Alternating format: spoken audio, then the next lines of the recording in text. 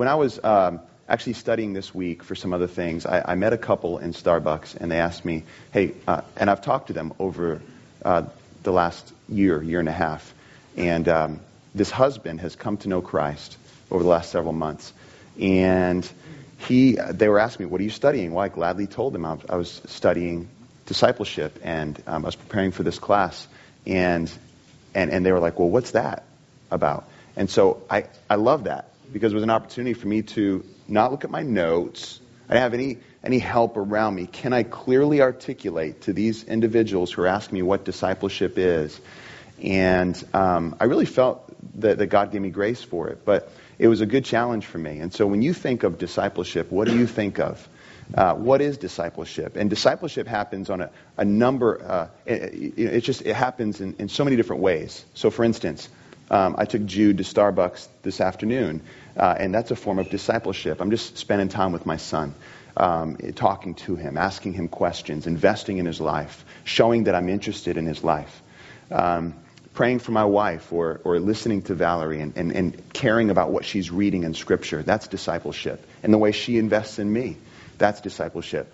Every Thursday morning when I meet with 3 other guys, we try to do it every Thursday morning for about an hour and 15 minutes. We're just reading through books of the Bible together. These are men that I respect. These are men that, I don't go into this meeting thinking, I'm going to teach them something. We go into it together, wanting to disciple each other, sharpen one another. I'm always going to be a disciple who's called to make disciples. And so I'm always going to be receiving. Sunday morning, I'm receiving from Jerry. This morning, we learned about Elihu, okay? We're being discipled. We're meeting with people all the time. Maybe we have the real desire, and there's someone who God puts in our life to meet with and walk through, say, a book of the Bible with, a brand new believer or a non-believer. That's discipleship. There's discipleship, and it just looks different depending on what you're talking about. Discipleship, though, isn't just what we think of it oftentimes as this program or a class like this. This is a form of discipleship. But discipleship can look like simply the things that I just told you about and more. And so I think it's what's at the center of discipleship is God's Word. And so Christians coming together, just sharing God's Word with one another, delighting in who God is through His Word, hearing somebody speak the Word, or sharing it with somebody else. And so I'm just hoping and praying that more and more we would be less intimidated by this beautiful book that God has given us and how He reveals Himself through it, and just be excited about sharing what we're learning with others. We talked about this at Regeneration Illumination, our student ministry, last night. We talked about sharing stories that we read in Scripture with others, being very open with what we're reading in the Bible and sharing it with others. That's discipleship as well. But what I want to do is review a little bit. Go with me to Matthew 28. I want us to hear the command again, this great commission that's given to us. Matthew 28, verse 16. Then the 11 disciples went to Galilee, to the mountain where Jesus had told them to go. And when they saw Him, they worshipped Him, but some doubted. Don't you love the honesty of Scripture? Then Jesus came to them and said, all authority in heaven and on earth has been given to me. Therefore go and make disciples of all nations, baptizing them in the name of the Father and of the Son and of the Holy Spirit, and teaching them to obey everything I have commanded you. And surely I am with you always to the very end of the age. And so, just to review a little bit, when we hear the word, or when we hear this passage, and when we hear about the Great Commission, we can make the mistake and think, first, number one, this is only for the disciples back then. Or number two, this is only about converts, people making a profession of faith in Jesus. But at the heart of the commission is the call to make disciples. And the idea here is that wherever we go, as we go, since we are going, we're to make disciples. And there's a particular call in the making of disciples, and that's to baptize and to teach. And so that's what we're going to talk about here tonight, and also get into the implications of that. But obedience and vision is called for. And I want us to have a vision for this. I want us to feel the call that Christ has given us. This mission comes from Jesus, and He has been given all authority The authority to do this is in Jesus, okay? The authority to do this mission is in Jesus. And so this is the backdrop to his command to make disciples. We've been given Christ. He's with us by the Holy Spirit of God. Christ is present with us, and he's been given all authority. And so we move in his authority, all right? We've been given all authority in Christ. So the one who was raised to life, he comes and he speaks to his disciples and says, all authority has been given to me. Now go and make disciples. What do? Stand and just stand around and stare at our feet? Kind of kick the ground a little bit? No, we get busy with making disciples. And so then the mission comes to us. We need to feel the weight of this. Jesus has given us a clear mission. And it begins with, he calls us to all nations. But all nations includes this nation. And this nation includes your hood, okay? And your hood includes your family. And your family includes your children and your spouse. And so we have a call to make disciples right where we are. And so, number three, number one, as we break this down, these last two lessons have been broken down into four main points. Number one, the mission comes from Jesus. We've heard it. We talked about it last week. Number two, the mission comes to us. We feel that command, that call. And now, number three, and this is what we're going to really talk about tonight, the mission comes with instructions. We have instructions right here. What's the method? What's the process? It's like Rose said, how do we do this? It's not by lobbing gospel bombs at people. And what I mean by that, it's not like, all right, just kind of like the drive-by gospel presentation and then you move on. Believe in Jesus. Well, that's really not what Jesus is calling us to. I mean, when given the opportunity, if we're not going to be with somebody, if we're not going to have a relationship with that person, yes, we can still bring the gospel to them. But he's calling us to something more than that. Not just to lob gospel bombs at people, but disciples need to be baptized. This is what we see here in the instructions. All nations, baptizing them in the name of the Father and of the Son and of the Holy Spirit. And so disciples need to be baptized. Baptism. When repentance and conversion is evident, present, and at work in a person, that person needs to be baptized. So, a person professes Christ. Their hope and faith is expressed in Jesus alone to save them from their sin. They don't need to have this, complete understanding of all other doctrines and beliefs. Just do they trust in Jesus alone to save them from their sin? Have they placed their full faith in him? They need to be water baptized. This is the command. And this is a full-on public identification with Jesus and all that goes with it. So here's what's happening when you're water baptized. You're professing your faith in the death, burial, and resurrection of Jesus before others. You're recognizing that your life is now hidden with Christ, that you have died and been raised to newness of life, and that you don't belong to yourself. It's symbolic of entrance into the new covenant family of God. That happened by faith in Jesus. You became part of the family of God by faith in Jesus. And baptism, by the way, doesn't save you, but it is a command. And out of obedience, we want to respond in obedience to our King. And so the reason I'm explaining this to you is because first, you're here and you want to know how to make disciples. And I think one of the best ways just to explain to a person who's new to the faith, or you're seeing come to the faith, is explain what baptism's all about. Because you get to go over some important truths about the faith. That our life is now hidden with Christ. What does that mean? Our identification is in Jesus. He is our righteousness. When I stand before the holy God of all, who created all things and keeps my heart beating, the holy God of all, what right do I have? How could I stand before him? Not in my own righteousness. It's in the righteousness of another, Jesus Christ. His obedient life was lived for me. And his death, when he died, he took my sin upon himself and was raised to life so that I too would have life. So when I stand before the holy God of all, what do I boast in? I don't boast in my works. I boast in the works of another, in Jesus. So he is my life. My life is hidden in Christ. And in baptism, what we do is we make this full-on public identification with Jesus. I'm his. I belong to him. And he's revealed himself to me. And my life is, yes, like you said, I've died, but I've been raised to life. My old life is done away with. I've got a new life in Christ. And I'm fully identifying and fully embrace what he did for me, that he died and rose again. These are the basics of the faith, but how important are they? They're critical. And so you get to explain baptism to someone with that kind of passion and joy. I love baptisms. I mean, I love seeing people water baptized.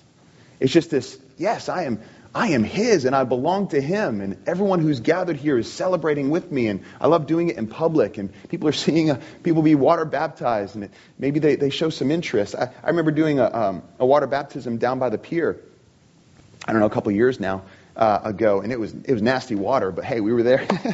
We had to go really far out in order to get deep enough, and it's like kind of murky. I'm like, well, all right, we're committed to Jesus here.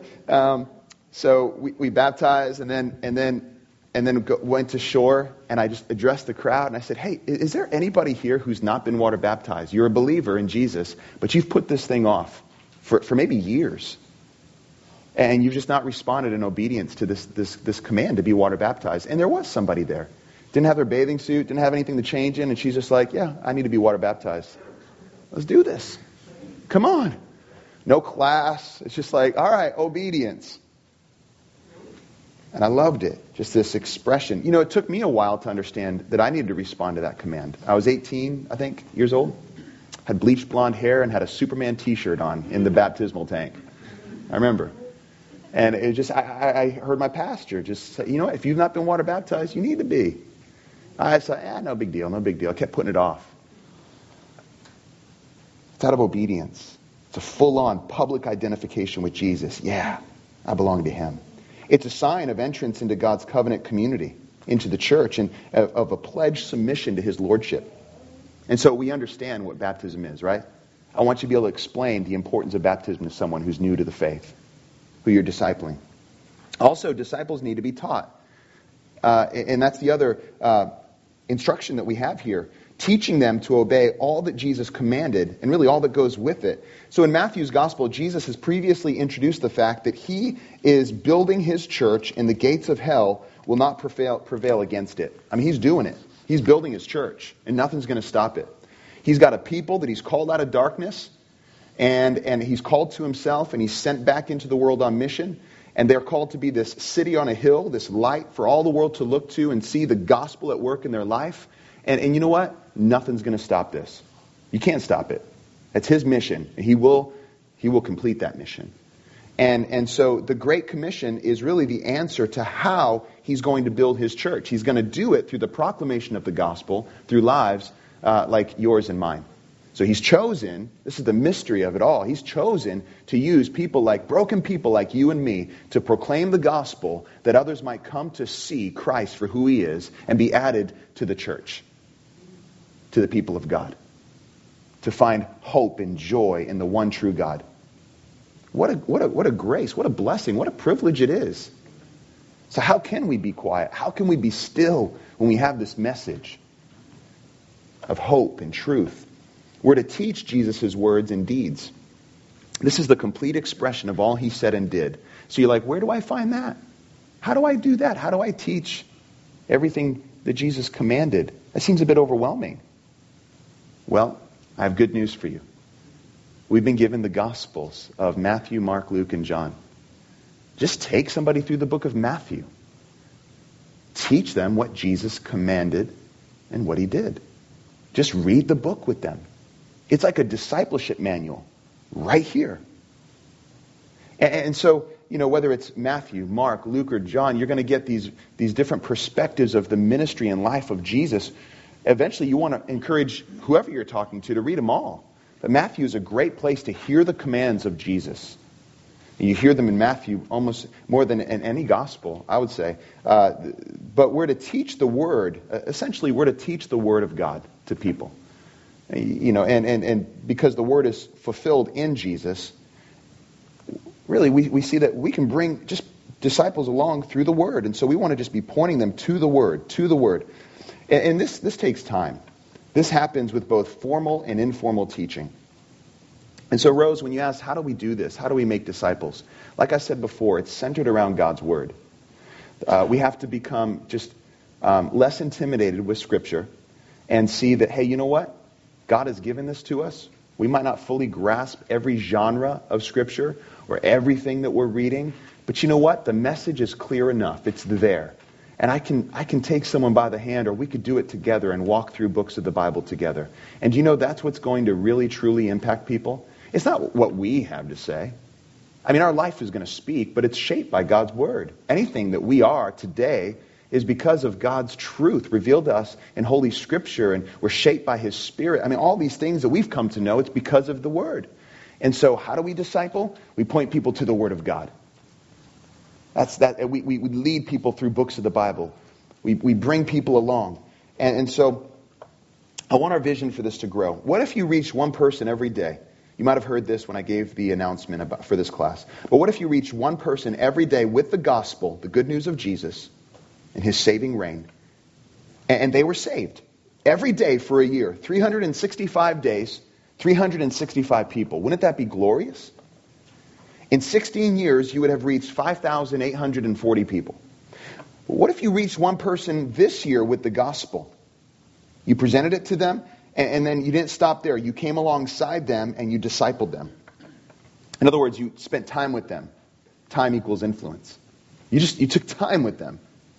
You taught them how to read the Bible, how to understand the Bible. You taught them the truths of Christianity, the things that have just so captivated your heart about the gospel. You shared your life with them. You trained them to do that with somebody else, so that you would see this generational thing where you've invested in someone, and then later down the road you see that they've invested in someone, and hopefully that person has learned to invest in somebody. What would happen?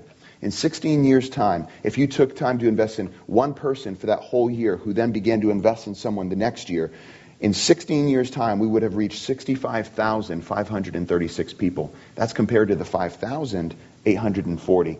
Listen, that's awesome. That's awesome.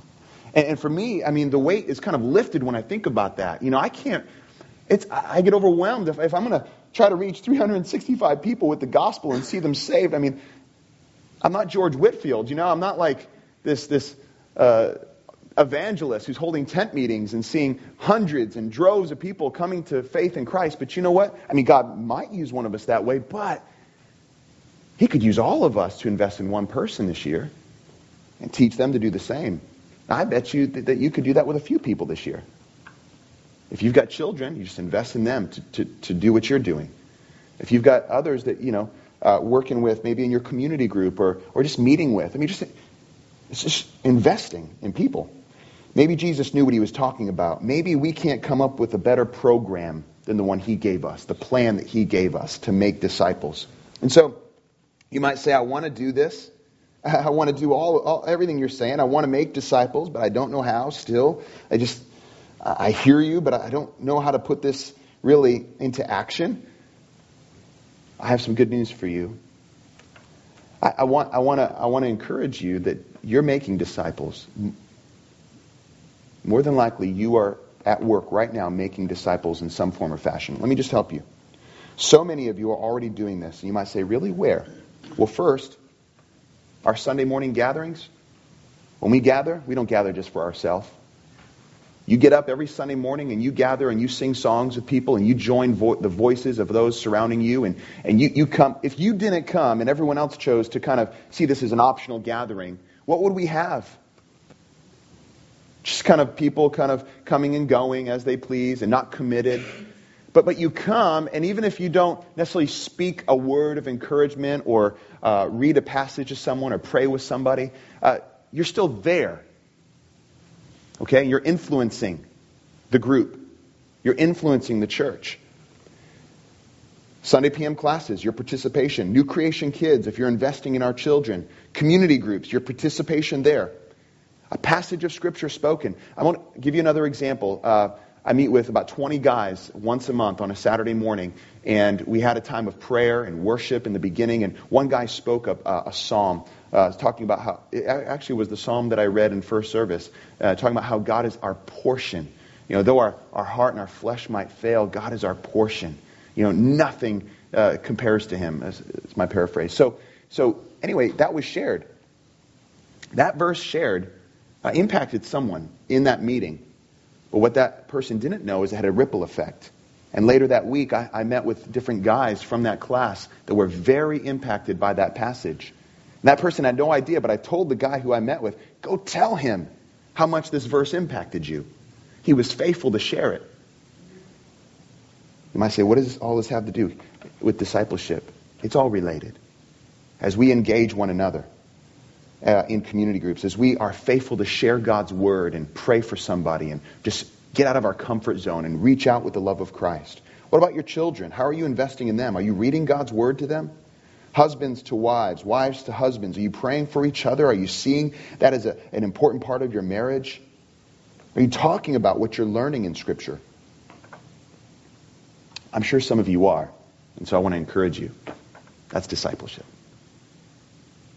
Now, that's a broad view of discipleship. But there should be also other things happening in our life where we're being intentional. All that takes some intentionality.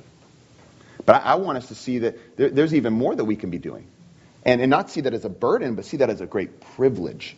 And so, what would you do if you had a non-Christian, a young Christian, and a mature Christian in your life? In other words, and I want to read this article, you probably know someone, perhaps a coworker, who is not really a church person, right? Everyone's got that person in your head? Let's call him Andrew. Perhaps you've discussed religion with him. Maybe you haven't. You're reasonably sure he's not a Christian, yet he seems curious about your faith. He also seems to have some misconceptions about what the Bible says. You've never had the time or the right opportunity to address his questions. You also know a young woman at church. Let's call her Nora. She's in her early 20s and recently began attending your Bible study group or your community group. And she seems to be a relatively new Christian and knows very little about the Bible, but is eager to learn more. You probably know some others from church, perhaps a young man who is a likable, totally committed Christian. Let's call him Julius. He, along with his wife, volunteers to help in the nursery one Sunday per month. People respect him and value his input, but he isn't normally tapped for leadership. These are three ordinary people, very much like the people in your life. They each have a different perspective on Jesus Christ and the Christian faith. Now, let's imagine that you have been assigned to devise a plan for the spiritual growth and discipleship of all three of these people, or people in similar situations. What a task, right? Where would you begin? Perhaps you would invite Andrew to the next big evangelistic event at your church. Check, right? Check that off. And isn't there a discipleship program going on that might be good for Nora? Check. There, she's good. And that leaves Julius. What are you going to do with him? By outward appearances, he is sailing along quite well. Perhaps a special interest class offered by your church might have some interest for him. Check. Done. All three of them taken care of.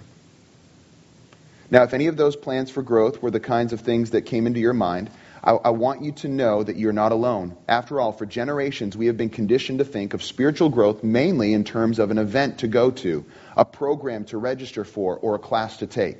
The church often puts its creative energy into initiating events, programs, and classes specially designed to win people to Christ, to help them grow in their faith, etc. And yet, as successful as some of these plans have been, we might still be missing out on something more dynamic, something more straightforward and right for this day and age, that returns gospel growth to everyday fabric of personal relationships, rather than relying on church-run programs. Imagine that there is some way that Andrew, Nora, and Julius could all grow in their knowledge of the Lord Jesus Christ by the same means. They could be guided in a deeper, more meaningful way than through an event, program, or class. They could be guided on an individual basis by someone who cares for them. What is this way? What is this activity that is so simple and so universal that it meets the discipleship needs of these three very different people? Well, that was chapter 1. That was the whole chapter of 1-to-1 Bible reading. Small book that teaches us how to meet with people and just bring them through books of the Bible. Teaches us how to make disciples by teaching them to observe everything Jesus has commanded us.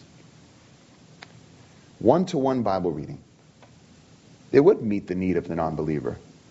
It would help provide answers to the young believer. It would help raise up and disciple the mature believer. It's God's Word. Intentional relationships centered on God's Word. That's what I'm talking about. So if you leave this class with anything, leave with that. Ask God to help you form intentional relationships centered on God's Word. No graduate degrees required. No special classes or events necessary. The result? Self-initiating, reproducing disciples of Jesus. That's the result. It's going to take some courage on your part. It's going to take some time. There's no one too young here to do this. There's no one too old. All of us can do this. All Christians are called and have the privilege and the joy and responsibility of being involved in discipling others. And the way we do this is by speaking the truth of God's Word to others in dependence on the Holy Spirit, admonishing one another with the Word of God. And so we grow as we hear Christ's Word and as we see it lived out. Listen, there has been no greater periods of growth in my life than when I've had the privilege of sitting across from someone and just answering their questions about God's Word or wrestling through different passages. And I mean, that's how we grow. And so I'm excited for you. I'm excited for me. When we sit and we go through books of the Bible, I don't care how many times you've done this with somebody, they're always going to bring something new, something unique. Do you guys remember the testimony from Chris Kuat, who just a couple weeks ago at our 20th anniversary, he talked about how he and I would sit and go through the Gospel of Mark. This guy was so honest with Scripture, had never read through a book of the Bible like this before, had never read a gospel from, just all the way through. But he was so honest, and his questions were just so good. And I just so appreciated how he expressed his understanding of things. I'm just like, that was good. And the way he was articulating his understanding of the Gospel of Mark was just, it was clearer than I had heard many Christians who had sat in, 25, 30 classes and been in church for 20 years. There was a fire in his heart, and there still is. And you know what the vision is for him now? Is to make disciples. And I think sometimes that could be lost along the way. We get comfortable, don't we? Going to church. We do our thing. We got our Sunday thing. We got our maybe midweek thing. But do we see the role, the call that we have to make disciples? And do we see how that's going to stretch us and grow us? And would we be so bold to invite people into our life and say, imitate me as I imitate Christ? It seems arrogant, maybe, to say that. Well, no, I couldn't have anybody imitate me. I'm a loser. Or I don't do it perfectly. Well, no, you don't, and neither do I. But you're a follower of Jesus, and you've got the Holy Spirit of God in you. And you're called to live it out faithfully, to live a life worthy of the gospel you've received, and to be bold in that witness, and to invite others to look into your life and let them know, hey, listen, I'm going to fail. I'm going to mess up. But when I do, hopefully I'm going to repent and ask for your forgiveness. Let them see your life. Invite them in. Let them see you living out your faith. Let me dare you to look at a young Christian and say, you want to know what Christianity is like? Watch me. Follow me.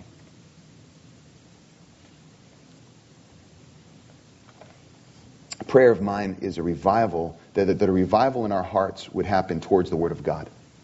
That we would really believe that it is not only reliable and authoritative, but it's clear. God's Word is clear. And believe in the power of the gospel to change us and to grow us. Okay, so I read a book called The Trellis and the Vine, which is for ministry leaders and really how you can be so focused on the trellis and that you miss the vine. I mean, building the trellis, it's like you build a trellis in your backyard, but you don't take time to cultivate the vine. And it was a good book for me as a pastor, because I don't want to be all focused on the trellis. I want to care about the vine. And here's what these two authors writing this book, they write, imagine if all Christians, as a normal part of their discipleship, were caught up in a web of regular Bible reading, not only digging into the Word privately, but reading it with their children before bed, with their spouse over breakfast, with a non-Christian colleague at work once a week over lunch, with a new Christian for follow-up, with a mature Christian friend once a month for mutual encouragement. It would be a chaotic web of personal relationships, prayer and Bible reading, more of a movement than a program. But at another level, it would be profoundly simple and within reach of all. I want it.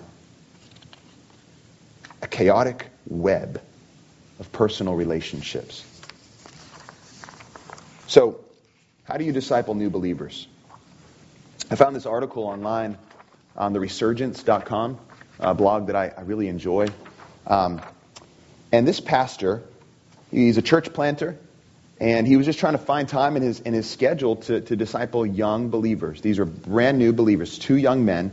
And he led a community group in addition to his other responsibilities as pastor. And so here he just encouraged these guys to come 30 minutes early before his community group. And he basically broke it down at 5 points. He says, first, just get some time together with these guys. So every Wednesday night, these guys come to my house to join in our neighborhood group, is what they call it, with a bunch of other people from our church and neighborhood. I have these guys come 30 minutes early so that the 3 of us can read the Bible together. Do you hear that? They're reading the Bible together. Number 2, they just read Scripture together. So each week we read one paragraph of Scripture together and talk about it. Right now we're reading Philippians because it's the book I'm preaching through. It's the book all of our neighborhood groups are studying, and because I believe Philippians is a pivotal book to master for new believers. Number 3, talk about Scripture together. Each week I ask the guys 2 questions about the text. That's it. He's probably got these written in the back of his Bible or something. And you can have it too. Number 1, what did this text mean in its original first century context? You're reading a first century letter. If you're reading Philippians, this is a letter written to the church in Philippi. Real people like you and me. I mean, they had a heartbeat. They got hungry. They went to bed. They worked hard. They played hard. I mean, these are people that Paul dearly loved and took great joy in. And so, what did this text mean in its original first century context? That's always important when we read Scripture. But what did this mean to the original hearers? Because we can arrive at the intended meaning of that passage when we ask that question. And then number 2, what does this text mean for our lives today? And as we work through these questions, I connect our thoughts to Jesus and the bigger storyline of Scripture. Man, that's really wise. And you get what he's doing? So it's important that we understand the context, but then also connecting it to our life. As we work through these questions, he's connecting their thoughts to Jesus, always asking, all right, how is this really pointing to Jesus or helping us understand the work of Christ and the bigger storyline of the Bible? And the more you read the Bible, the more you're going to understand the storyline. Number 4, he says, connect Scripture to life. From 30 minutes of Bible reading and these 2 questions, we end up covering a ton of theological and practical ground. Last week's study of Philippians 1 led to conversation about the Trinity, the second coming of Christ, how to pray, and God's sovereignty and our responsibility. That's a lot of ground. All from just reading Philippians 1, verses 3 through 11? You bet. And finally, build the relationship. Most believers have never been intentionally discipled, and most believers have no clue how to go about discipling a new believer. The problem is that people don't have a good understanding of what discipleship is. Here's a definition. Discipleship is truth transferred through relationship. Intentional relationships. There's an intentionality. Truth transferred through relationships.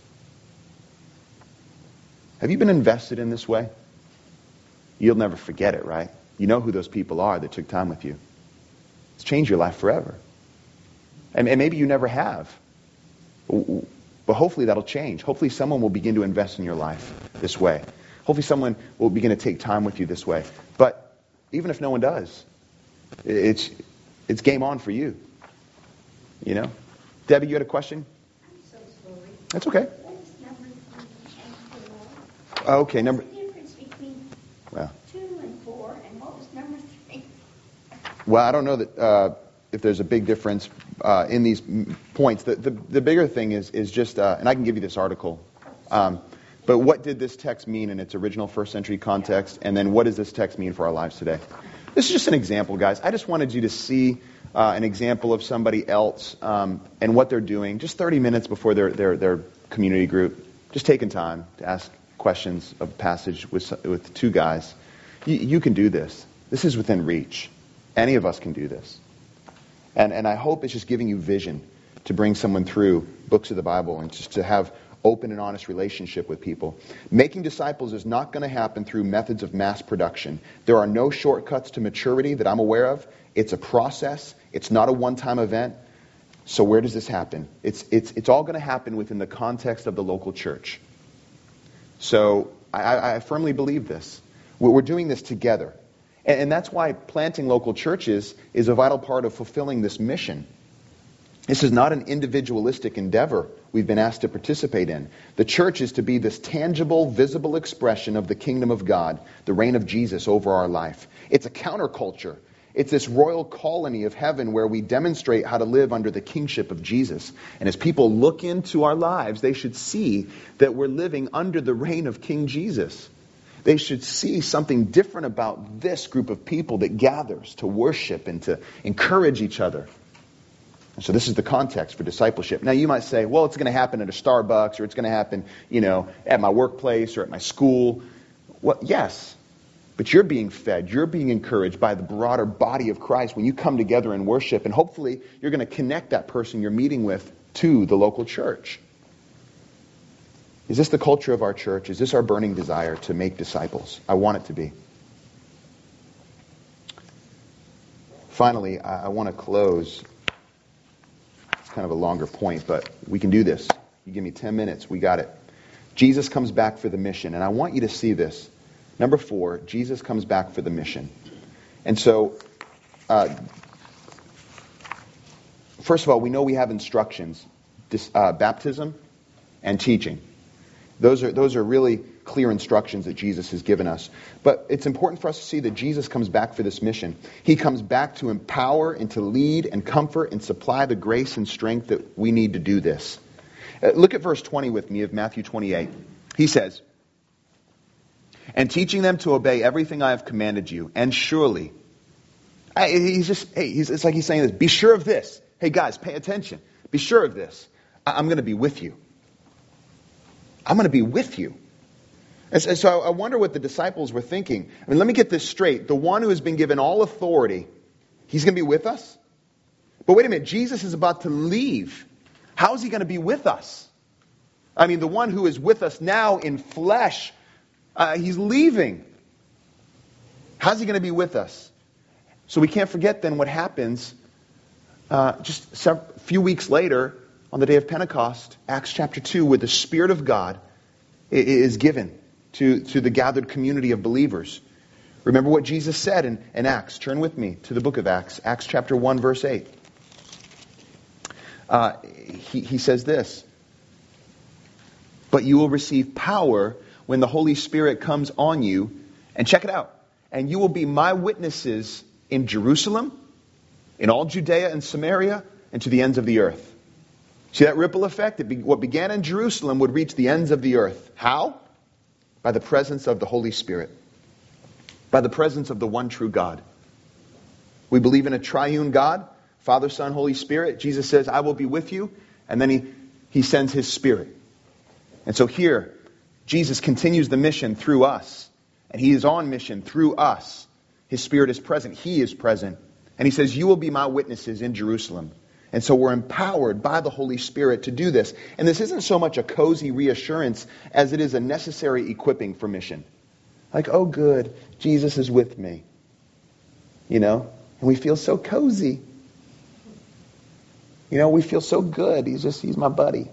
No, this is an equipping for mission. He's with me. The one who's been given all authority is with me and calls me to something. And there is a cozy reassurance that can come from that too, but this is a critical element to the mission we're on. Are you convinced that he's present with you? He is God with us. He is God with us. Why are we alive? Why are we here? Why have I been saved? What's my calling in life? We can easily lose our sense of calling. Lose our sense of really feeling the weightiness and the privilege of being ambassadors of Christ. That we can lose that sense of being the ones who are called out and then sent back in on mission. And lives are being spent on all kinds of things. You know this. Extracurricular activities. We have this culture full of men who have prolonged their adolescence. Young men who feel the right to coast, to spend their summer hanging out and putting off work, to live with their parents as long as possible, to go into debt, to lack discipline, to despise responsibility. And our culture doesn't only tolerate this kind of extended adolescence, but it encourages it.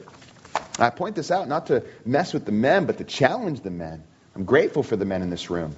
But almost half, 48% of American males between the ages of 18 and 34 play video games every day. for almost 3 hours. The average video game buyer is 37.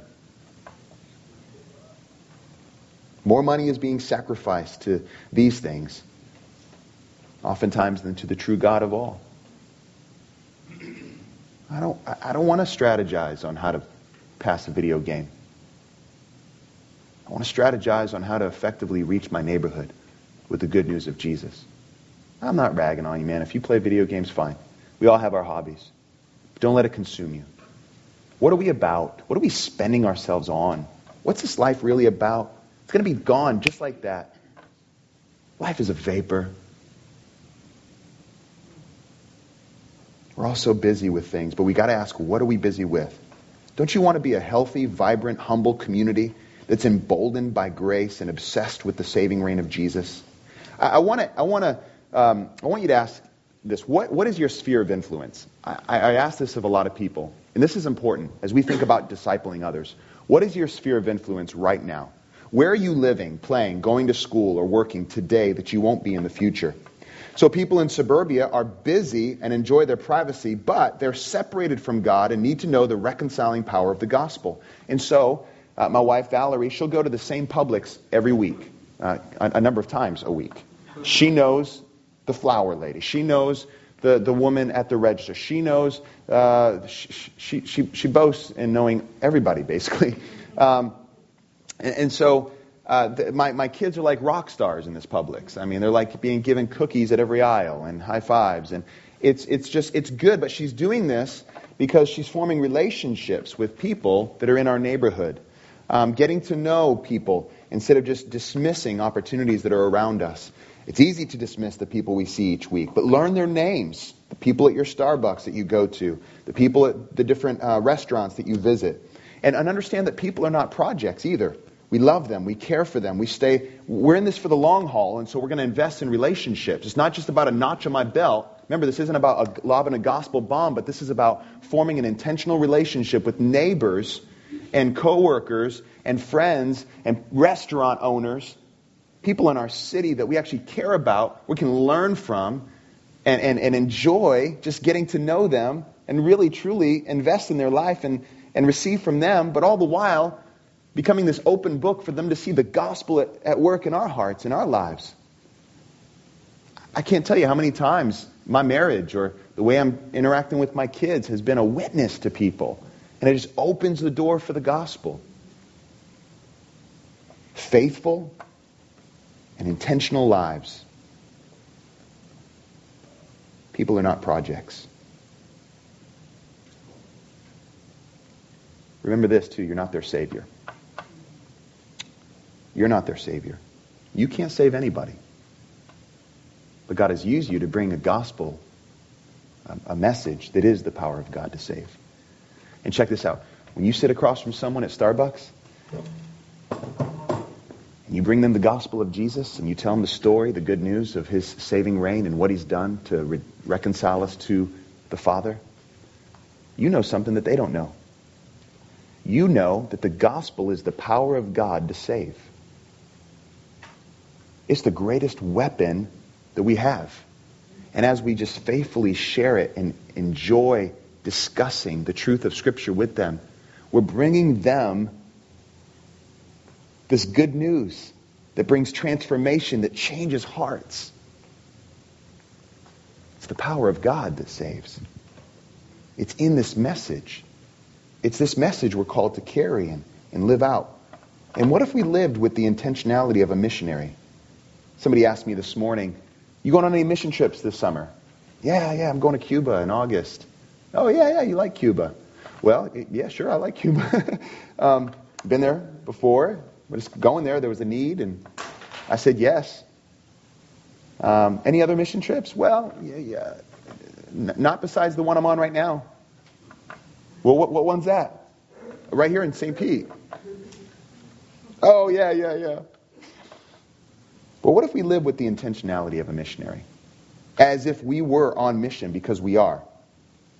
I read this quote, if I were a missionary to another nation, how would I view my life? What decisions would I make about where I live or how much I need to live on?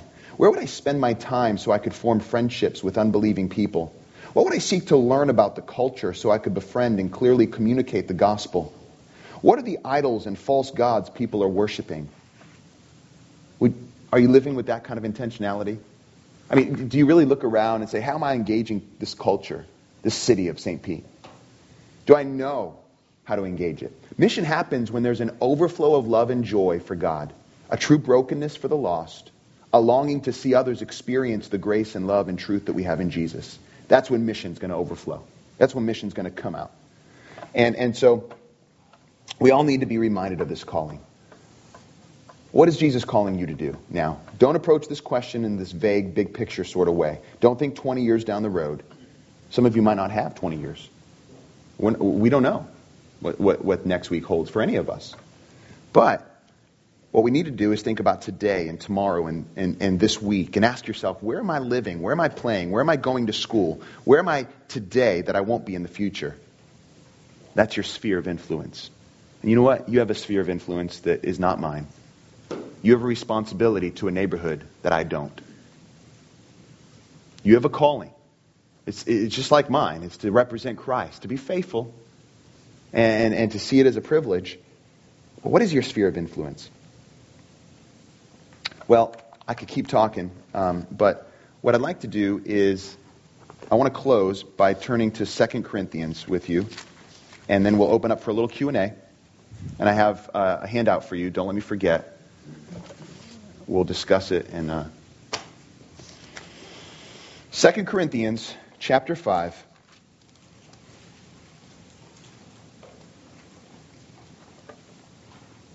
Verse 11. Since then we know what it is to fear the Lord, we try to persuade men. What we are is plain to God, and I hope it is also plain to your conscience. We're not trying to commend ourselves to you again, but are giving you an opportunity to take pride in us, so that you can answer those who take pride in what is seen rather than in what is in the heart. Paul goes on to say, if we are out of our mind, it is for the sake of God. If we are in our right mind, it is for you. Listen, for Christ's love compels us. It compels us. Because we're convinced that one died for all, and therefore all died. And he died for all, that those who live should no longer live for themselves, but for him who died for them and was raised again. You hear that? So now, from now on, we regard no one from a worldly point of view. Though we once regarded Christ in this way, we do so no longer. Therefore, if anyone is in Christ, he is a new creation. The old is gone, the new has come. All this is from God, who reconciled us to himself through Christ and gave us this ministry of reconciliation, that God was reconciling the world to himself in Christ, not counting men's sins against them. And he has committed to us the message of reconciliation. We are therefore Christ's ambassadors, as though God were making his appeal through us. We implore you on Christ's behalf, be reconciled to God. God made him who had no sin to be sin for us, so that in him we might become the righteousness of God. There's a great commission there. Wow, we're his ambassadors, representatives of the gospel. Again, this isn't only about conversion. I mean, when I preach that message to myself or to my friend who's been a Christian 20 years, oh, buddy, don't forget you're reconciled to God. You've been made new. That's your identity. Do you know what kind of hope that brings? If we read it from time to time as if it's the first time we've read it, think of how explosive it becomes again. It's like, wow. Are you compelled by the love of Jesus? I trust that you are. And if you want to be more so, then let's just pray for it right now. Let me pray. Father, thank you so much for our time tonight. Lord, my hope, my prayer with this class is that there would be a stirring that happens in the hearts of all those who would be participating and listening, and that we would have a stirring, a joyful desire rise up in our hearts to bring others through your word, to disciple, to understand what baptism is all about and what teaching others really involves, and that we can do it. and that you've not left us alone to try to figure it out. You've put us with other believers. The church is your idea. It's your people gathered together. And you've, Lord, promised to be with us as well. And you are with us by the power of your Holy Spirit. And so you've called us to be witnesses and equipped us to do it. Help us to be faithful. Help us to be faithful with this gospel message and live it out, inviting people into our lives to see the difference. Help us not to be fearful. Lord, all of us struggle with fear. We're afraid of people that we scratch our head after the fact, wondering why we were afraid to begin with. But it's true, fear grips our heart, and you know it. Help us, Lord, not to be afraid, but to trust you. Help us to be bold in inviting people into our life. Oh, there can be fear associated with that we won't have the right words to say and we won't know how to go about it. Lord, help us. Help us to get over that, to get over ourselves and to love others, inviting them in. And help us to be faithful with the people that are in our life already, investing in those around us and just having this chaotic web of Bible reading that was described. We want it. Help us to want it more. In Jesus' name, amen.